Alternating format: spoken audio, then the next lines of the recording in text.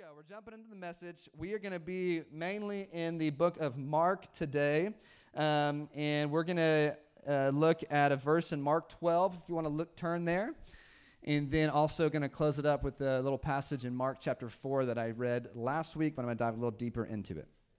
Okay, so just a reminder as I am starting to preach, my goal for these times for our church is to be thinking over these next 30-ish minutes less about, quote-unquote, how good the message is, but I really want you to turn your heart's attention, your mind's attention to what is God speaking to you. Because anytime we approach His Word, I just believe God wants to speak something to us, do something in us, reveal something to us. And especially it's difficult when you're in a new setting because you're like soaking it all in and kind of like evaluating it. But just for the next 30 minutes, if you could try, by the grace of God, not to do that, but turn your focus and attention on God. What are you speaking to me today? What do you want to do in me today? That is our heart here. So last week, I just finished up a series that I called Disciple. Everybody say Disciple. So we talked about what does it mean to be a disciple, but also we looked at the call of Jesus from the Great Commission to go and make disciples. Okay? And we looked at Mark chapter 4, which is how I'll close this morning. And it's an interesting passage about, in a sense, what God desires from us, which simply is a lot of great fruit. But there are things that get in the way of good fruit in our life. And let me just ask a simple question. You can raise your hand. How many of you guys want to see a lot of good fruit in your life? Raise your hand if that's true. Okay, hopefully it's true for us in our hearts. Man, we want to see some good fruit. Okay, but there are plenty of things that get in the way of that fruit. And we looked at Mark 4 and talked about if you want to be a disciple of Jesus that bears good fruit, you got to be really good at three things. Anybody remember what those three things were? Bird hunting. Yep, they said it. Gardening and eating fruit. Okay, read Mark chapter 4 for context, all right? So some of you that do duck hunting, you're like, yeah, I like this church. Okay, but we read Mark 4. I'm serious. I'm not going to recap it.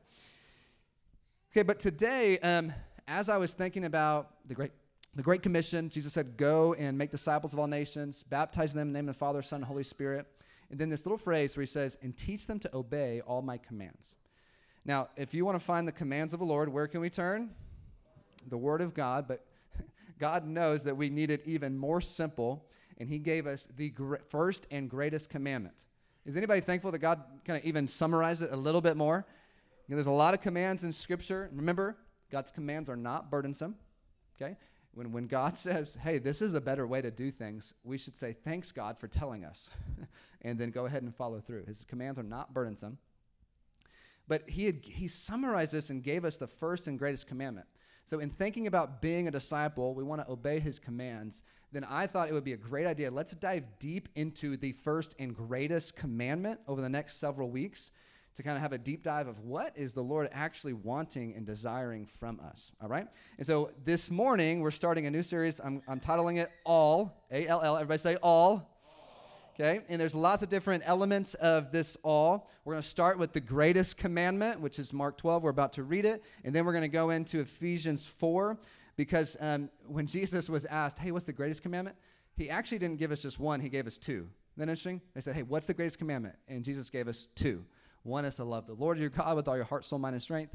And the other is like it, to love your neighbor as yourself.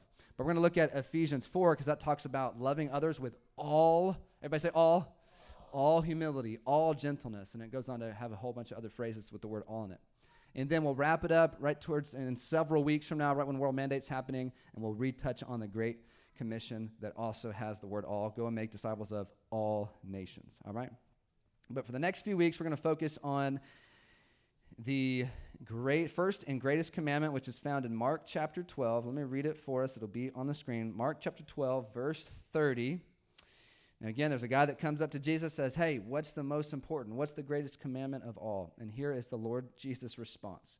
Verse 30, Mark 12. It says, and you shall love the Lord your God with all your heart and with all your soul and with all your mind and with all your strength. He continues to say, the second is this, you shall love your neighbor as yourself. There is no other commandment greater than these. So the first and greatest commandment. Now, guys, when Jesus emphasizes something as the first and the greatest, My takeaway is let me pay attention because I think he cares about that. And we, in this culture that we're in right now, we see a lot of excitement and motivation about going out and serving others and loving others and doing good works. And I want to say that that is totally on God's heart. But what he really wants first is for our hearts to be burning for him. And for all of our service to others, all of our love to others, all of our care and our acts and our willingness to go to the nations, to flow out of a vibrant, loving relationship with the Lord. And we kind of, as believers, I fall in this trap as well, as believers, because that first and greatest commandment is so, I guess, easy to remember, and some of the words could be general, like love God. Yeah, I love God. Yeah, I love God. We kind of skim over it and just rush to the things that are easier to be seen on the outside. When God is looking at our hearts, and he's looking for hearts that burn with love for him. And I want, as we are starting this series, to invite you in to a greater depth of what could it look like for me to actually live out the greatest commandment, where I don't just say I love God, and I'm preaching to myself first. I don't want to just say I love God. I don't want to just look like I love God. But when God examines the inside of me, I want him to see a heart that's burning with life, with love, with fire. And listen, I don't care what any of you think about me and what you think's going on inside of me. What I care most about is when God looks at me, what does he see? Because it is easy to look at preachers and look at people leading and see their passion, their excitement, and I get excited about things, to think that everything's great. But listen, y'all, I am returning to this, and I want my heart burning again. And I just want to invite you guys into this journey of let's be a people that take the first commandment very seriously and actually dive deep into it, not skim it over, but dive deep into it and see what the Lord actually is saying to us. Now, I'm going to show you a couple words with Greek today, but before I do that, let me go to that word all, the title of this series. You're going to be blown away by this, but the Greek word for all, you know what it means? All. It means everything. It means total. It means so when we talk about loving God with all of our heart, literally he means give me everything. Don't hold anything back. And here's the deal, y'all. You and I, we were made to give it all. We were made for wholeheartedness. Your all or your wholeheartedness, it comes out. Listen, I see you guys. I mean, some of you this Saturday, the Razorback football game, you're going to go all out. You're going to look so dumb, but you're like, you're in it. You're in it. You're just, yes, Razorback, woo, pig. I don't even know what that means, but yeah. It's like you're going to let it come out. Some of you guys, you let your all, your wholeheartedness come out with music, okay, or your yard. I'm just passionate about getting those weeds out of my yard. I'm going to do whatever I can to make sure that happens. I'm going to give my money to it. I'm going to sell all my possessions to get those weeds out of my yard. Okay, your business, your ministry, your family, your relationships, like the all or the wholeheartedness comes out in all of us in certain things. Some of you are just super passionate about coffee. It's like, listen, it's fine as long as those passions are secondary to the greatest commandment. I don't know what to say, guys, but it does make me just want to just pause and just weep. It's like, why do we care so much about looking like a fool in God's presence? He wants our heart. And we come into these settings sometimes, and I do it too because I care about you having a good experience here, but it's like, I don't want to care that much. I want to express my love and my joy and my passion, and I want him to be the joy and passion of my heart. Not just like coming to a setting like this, thinking about what I'm wearing and just looking around, wondering if anybody sees me. God, you can have my heart. You can have everything. Have my passion. I want to be willing to go there with God because I just don't want us to be a people that miss out. In our culture, it is not cool to give God everything. It is easier to be complacent. It is easier to be dull in your relationship with God. It is easier to go through motions. But Lord, not here in this house. And no matter if you land here or not, just settle in your heart. that no, I don't care what anybody thinks about me. I don't care how cool or not cool it is. I'm going to give God everything. This is what he wants. He made it so clear in his word. This is what he's after. And we want to be people that say, yes, Lord, I'll give you what you want. When we think about giving God everything, again, don't think first about external, like, okay, am I giving God everything because I'm doing this and this and this for God? Or I'm giving him everything because I'm like literally bringing physical gifts. It's like, no. Just first think, is my heart moved with love and joy and excitement and passion and fervor for the Lord? Because what he wants more than anything we can do for him is he wants our hearts burning. And I just want to be around the people that say yes to this. What if the greatest dream of your life, goal of your life, all of you have goals, all of you have desires, all of you picture something good, hopefully in the future. What if the biggest dream of your life was living out the greatest commandment? What would you lose? More than whatever job you're going to get, more than whatever how much finances you get, more than where you live, more than if you get married or not, more than anything else. What if your number one dream and desire of your life was, I'm going to live this out? Because the reality is you can, no matter what your circumstances are, no matter what the Lord gives you or doesn't give you, you can actually live this out. But it comes from just like, Lord, help me. And I want to encourage us as a church. We're weak in this. We stumble, but let's at least set our heart in a direction where this is going to be my aim. This is going to be what I'm after. I am not going to define success the way the world defines success. I'm not going to define success the way I was taught to define success. Success is receiving God's love and loving him back in any season of your life. So let's talk a little deeper about love. I got some, like I told you, promised some Greek for you.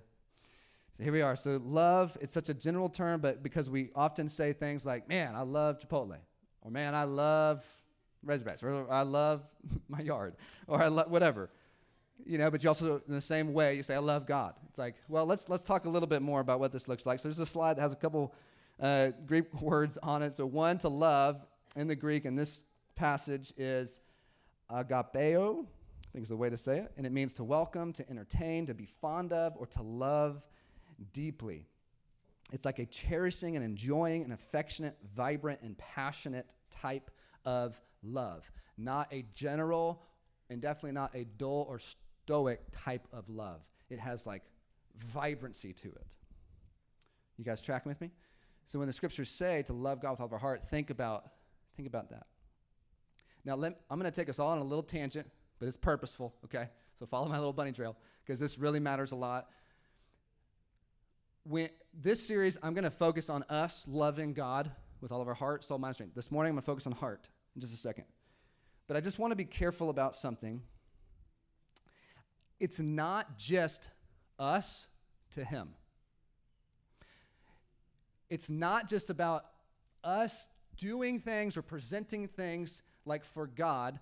Our relationship with the Lord and the gospel is actually much more about him to us. And over the years, I've realized I've tripped up on this because I just assume we all know that second part, him to us. But no. We actually need to be reminded of this. I don't want us to fall into the trap of, okay, I'm constantly thinking, am I doing enough for him? Am I doing enough for him? Am I enough for him? Whoa, hold on. Woo, nope. I want you to be so consumed with God to us.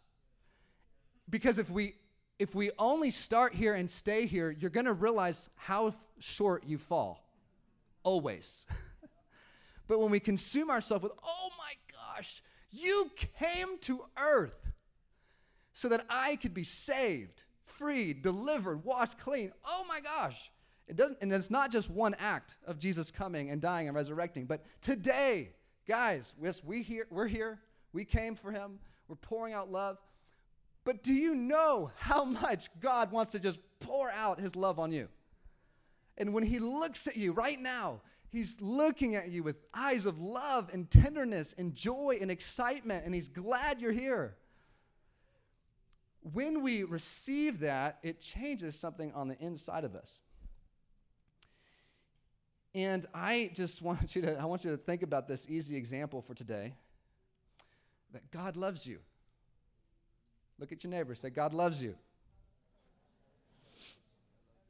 Listen, if I'm going to talk at all about loving God back, 1 John 4:19 makes it clear we love because he first loved us. Listen, y'all, God loving you, or the phrase, the truth, God loves me, that is probably the easiest biblical truth to recite, but it's probably one of the hardest to actually receive. Because we know how messy we are. We know how weak we are.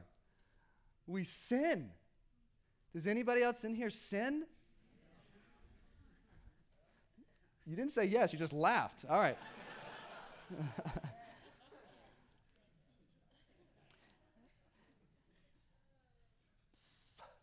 But God, he loves you. And his love for you, remember that definition, it's not dull. It's not dry. It's not an obligatory love. It's not a stoic love. God's love is vibrant, it's passionate, it's warm, it's affectionate. He delights in us. Yes, he sees all of our junk. Yes, we need to repent of our sin. Yes. But he does not primarily relate to you and me based on our weaknesses, sin, and shortcomings. He primarily relates to you as a beloved daughter or a beloved son. I just think about my children often. I got 4 kids, and I'm such an imperfect dad. But genuinely, 90% of the time in the morning when I see them for the first time, I am filled with joy. Like, I don't care what you did yesterday. I don't care if you woke me up in the middle of the night for 3 weeks in a row, like where I'm at right now. But like then they come in here to church, and some of them I hadn't seen in the morning, and they just run to me. I'm like, I love you. I love you. I'm not, Arabella, you woke me up again for the 21st day in a row. I love you, but listen, hold on. That's what we think God does to us. And I'm an imperfect dad, very. But so if I can express that of joy, excitement, delight to see how much more when we come before God, he is not first trying to give you the list of all the things you did wrong today or yesterday or last week, but he says, come on in. I love you. I welcome you. I'm fond of you. I'm delighted in you.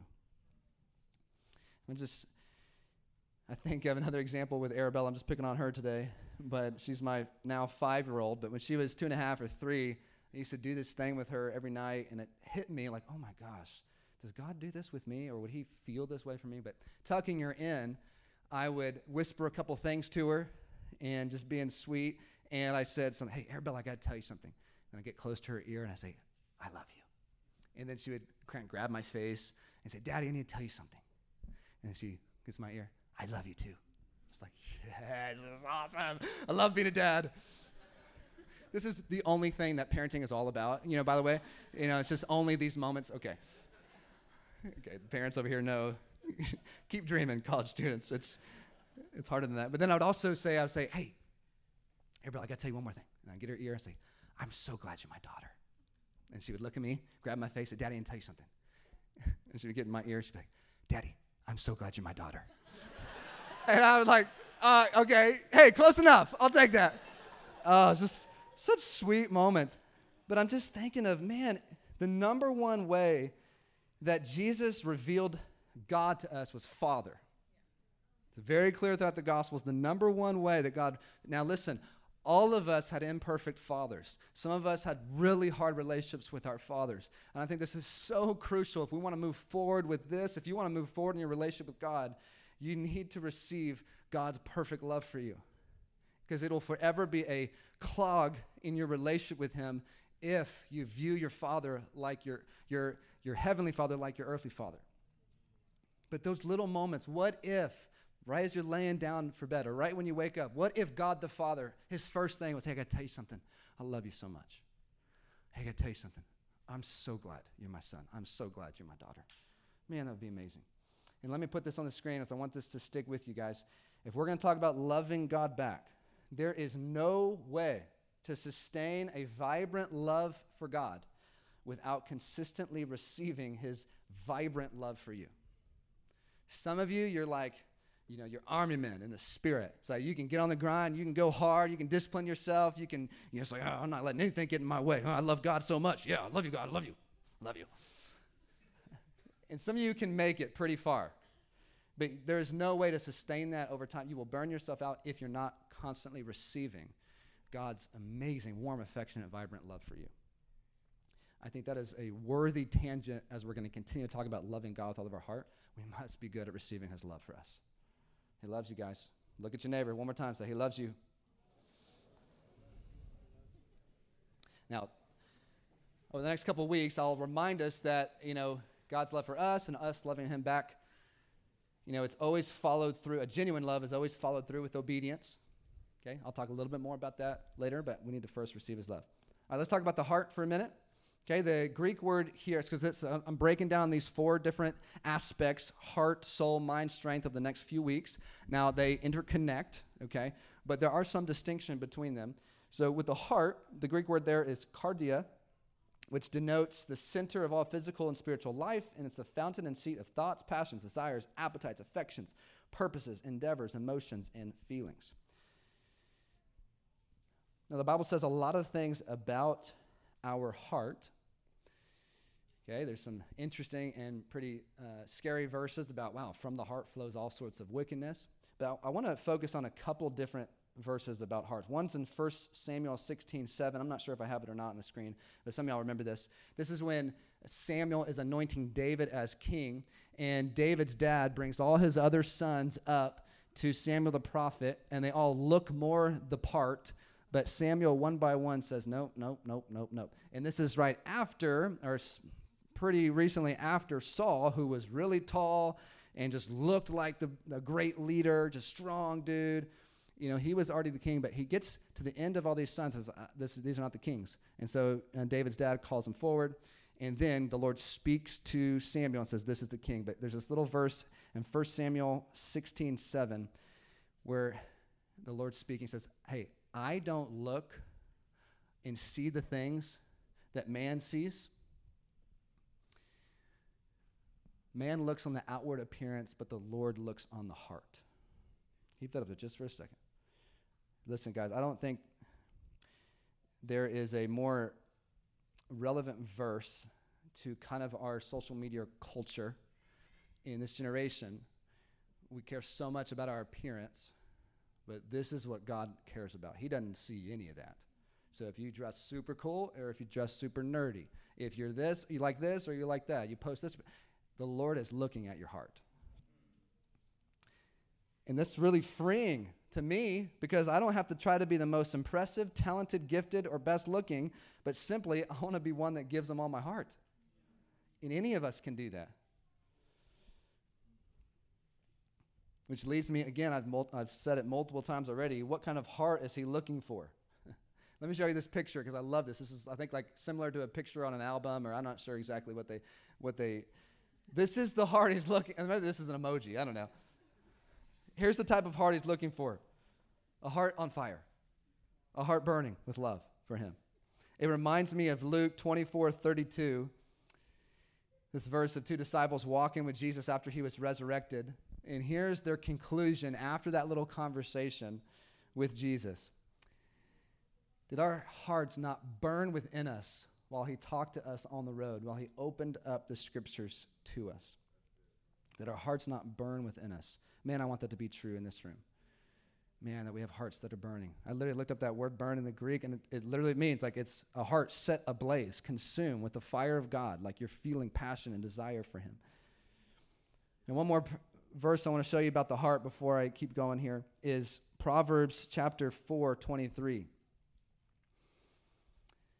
Some of y'all will be really familiar with this. It says, guard your heart with all what? Diligence, for out of it spring the issues of life. Keep that up there just for a second. So if we're going to talk about loving God with all of our heart, we have to remember that the scriptures teach us to guard our heart with diligence, with focus, with intentionality, because out of it flows the life that God wants to see. Another way to say that is there are countless things that will try to get in the way or try to put that fire out in our hearts, and we want to be diligent to make sure those things are not creeping in. Is this making sense? Now, as promised last week, I'm going to close it up by looking at Mark chapter 4, so you can turn there. I read the parable of the 4 different soils, and there's the rocky ground, there's the seed that falls on the path, there's the rocky ground, there's the thorns, and then there's the good soil. Okay, raise your hand if you were here last week. Just help me, because I want to know how many of you were here, how much of a recap I need to give. Okay, so a little over half of you guys were here last week. Okay, it's a great passage. I would highly encourage you, look at Mark chapter 4. Jesus even said, hey, this is like the most important parable. So read that. But I'm going to focus in on the thorns because I think that these are particularly the things that try to choke out the good fruit that God wants to see in our heart, or these are the things that try to get in the way of the fire, the love, the vibrancy that the Lord desires. All right, first let me read Mark chapter 4, 18 through 20. This gives you the description of the thorns, and I'm going to have Larry coming up here and help me with a little illustration here. All right, here we go. Mark 4, 18 through 20. It says, and others are those who sown among the thorns. They are those who hear the word, but the cares of the world, the deceitfulness of riches, and the desires for other things enter in and choke the word, and it proves unfruitful. But those that were sown on the good soil are the ones who hear the word, accept it, and bear fruit 30-fold, 60-fold, and 100-fold. Okay, did you guys see those 3 things that represent the thorns? Yes? So the first one was what? The cares of the world. Second one is deceitfulness of riches. And the third, desires for other things. Okay, Larry's going to come on up here and help me. And he made some thorns for me. And I want to show you a little bit of a description or a picture of this, okay? Because I have a couple points I want to make sure you guys don't miss when it comes to these thorns, all right? All right. So, hey, you stand right up here, Larry. You hold this. This right here, guys, Larry made it. Apparently it took him well, yeah, give it up for Larry. Took him hours. Took him so long. He literally made it this morning on his way, pretty much in your truck on the way. Anyways, this is a thorn, okay? And he's going to hold it. And how many of you guys, go ahead, just pretend like you're about to. How many of you guys would love to be poked by this? Anybody? Go ahead, get me. No, just kidding. All right. Now, this is a point I want to make sure you guys get. When you read a passage like this, you see thorns, you realize it's trying to choke out good fruit in your life. Most of us would look at something like a thorn and say, no, I don't want that to poke me. Yes, most of you, hopefully all of you. But I'm sure there's one person who's like, poke me. Yeah. All right. But I want you to understand something, especially the way these thorns are described. They don't look like this. Okay? Here's what they look like. Hold this right there. Okay? All I see from my angle is a pillow. It looks really cozy.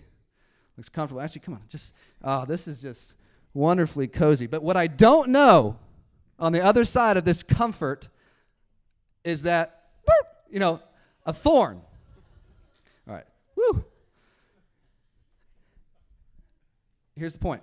Oftentimes, thorns, the things that choke outward, are disguised in things that look really comfortable to us, appealing to us. Okay. Now, he's got another thorn here that represents the cares of this world, deceitfulness of riches, and desire for other things. Everybody look at these. Hold up, Larry. Almost everybody see. Here we go. Everybody see? You can face one more time. Yeah, there you go. All right. Why don't you, can you put it anywhere? No, that's all right. You can go sit down, Larry. Oh, he's going to try. Look, this is what he does. He's in his truck just sawing things. Man, what a handy guy to have around. All right, let's break these down for a minute. Cares of this world, I intentionally put a little phone on that. What I mean by the cares of this world are the worries, the pressures, the anxieties of the world. The same things the world cares so much about, has so much anxiety and pressure about, It's caring about those things. But you know what else I think it means, or one way to look at it is it's caring a lot about what the world thinks. Now, I've got a slide of a couple things, maybe in first person, a couple ways of thinking that can help depict and describe what maybe some cares of this world could be. They'll be up here on the screen. A couple examples would be if blank, fill in the blank, doesn't happen, then my life is ruined. If I don't make all A's, or if I don't get married in the time frame that I want to get married in, or if I don't get this job, or I don't get this specific situation, if I don't have this comfort, then my life is ruined. It could be an example of a way to think. Other things have a lot to do with the way other people do it. Do people think blank or this thing that I'm doing or a part of is cool? Or what can I do to get these people to accept me? Or how many likes will I get if I post blank? Okay, these are ways of thinking that I would encourage you to, again, they're imperfect, but it's maybe some signs. If you constantly think about things like this, it's maybe a sign that the cares of this world are trying to creep in and poke you and choke out some fruit.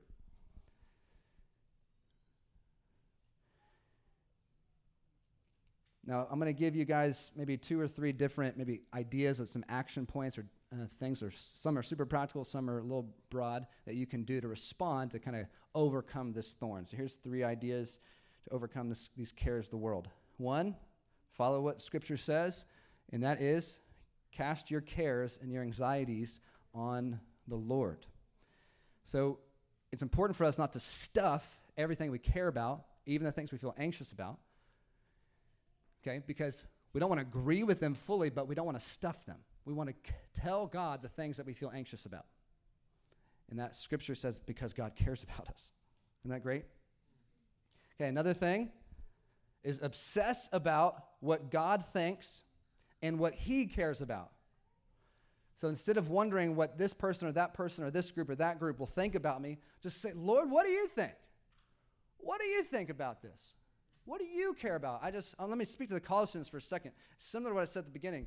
Guys, it is so unpopular to give everything to Jesus in college. It's so unpopular. Even amongst some Christian circles, you're going to be tempted to just be mocked if you give him everything. And man, I just want to urge you, I'm going to speak to all of us because it's not just to college students. Let's not care what the world thinks.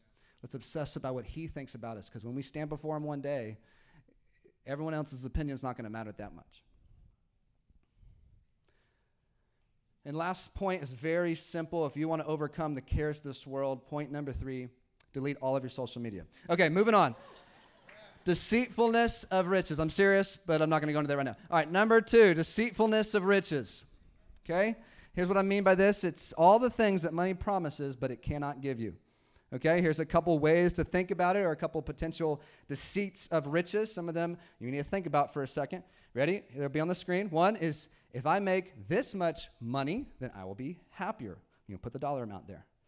Or I need to be careful with my money now just in case I don't have much later. Another one, God must be leading me to this job because it's offering me the most money. I need you to think about that for a second. He could be, but you need to still submit to him. Another one, the ultimate sign of God's favor over my life is financial blessing and increase. Now, financial blessing and increase could be a blessing and a sign of God's favor, but it is not the primary. As I think about the Word of God, I think about the fruit of the Holy Spirit in your life. If you're actually operating in love, joy, peace, and all these other things, man, God's doing something in you. Think about your relationships. You think about just these types of things, and don't deceive yourself into thinking that that's the only way that God expresses his love and favor for you. Let's keep going. How to overcome this thorn. Here's 3 ideas. Number 1, give your money away. Give your money away. Okay? So, and I love, there's a verse in, I think it's Matthew chapter 6. It's connected to the heart, which we're talking about. It's loving God with all of our heart. He says, where your treasure is, there your heart will be also. I love that connection. There's a unique connection, and he mentions it in this parable as well. Something about money connected with the fruitfulness and vibrancy of our heart.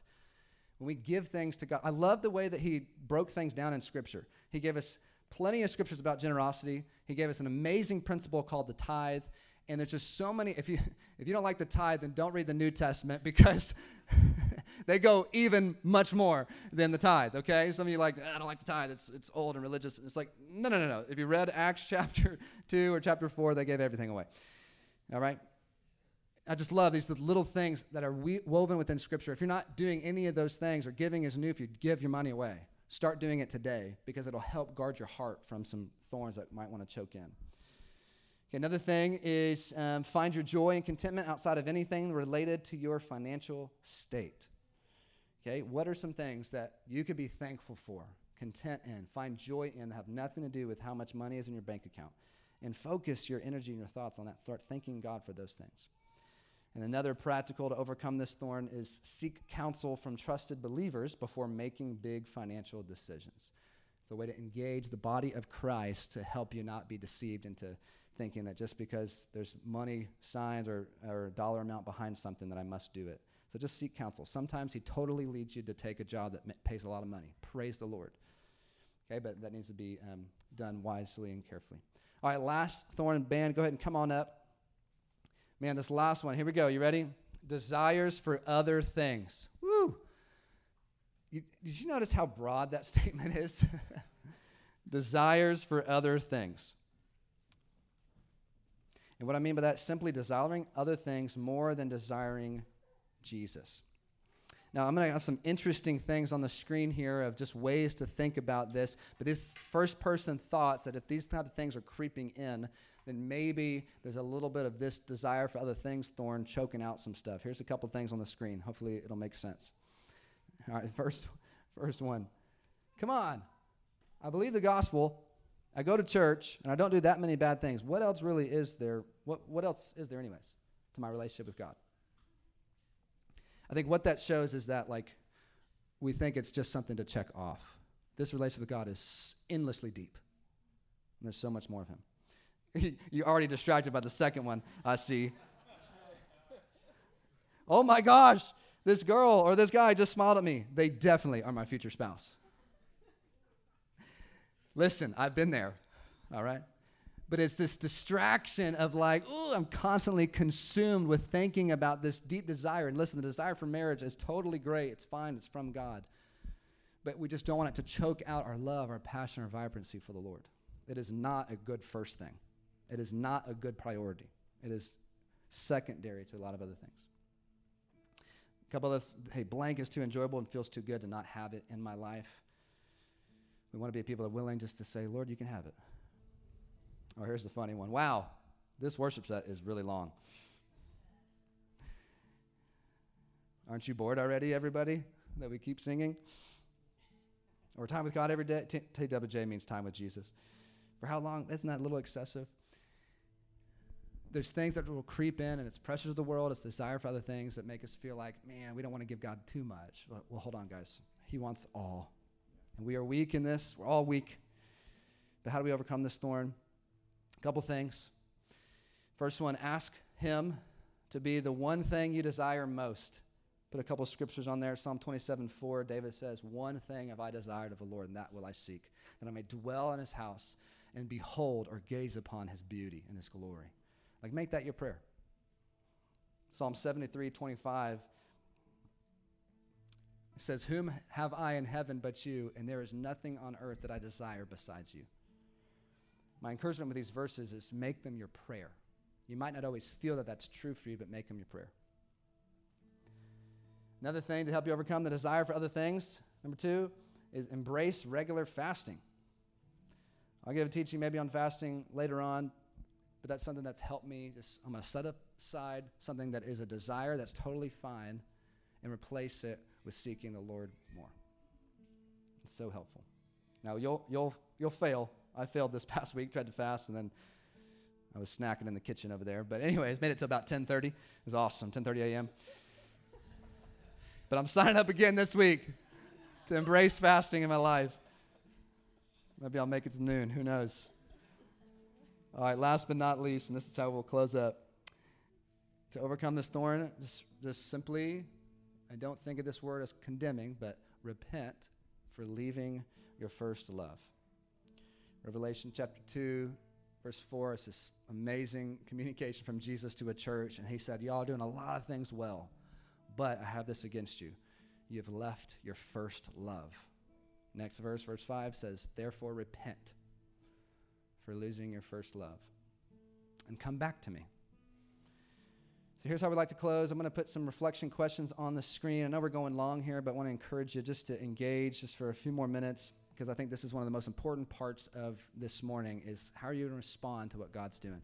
There's several questions that are going to pop up here on the screen, and I want you to take 2 or 3 minutes, think about these, write them down if your journal is open. Type them into your notes app on your phone. But let's take a minute to respond, and then the band will lead us in a song, and we'll have opportunity to pray for one another. So God, come and speak to us right now, Lord, as we are closing out, and highlight the things you want to highlight to us. We want to be a people that give you all. In Jesus' name. All right, respond to the Lord.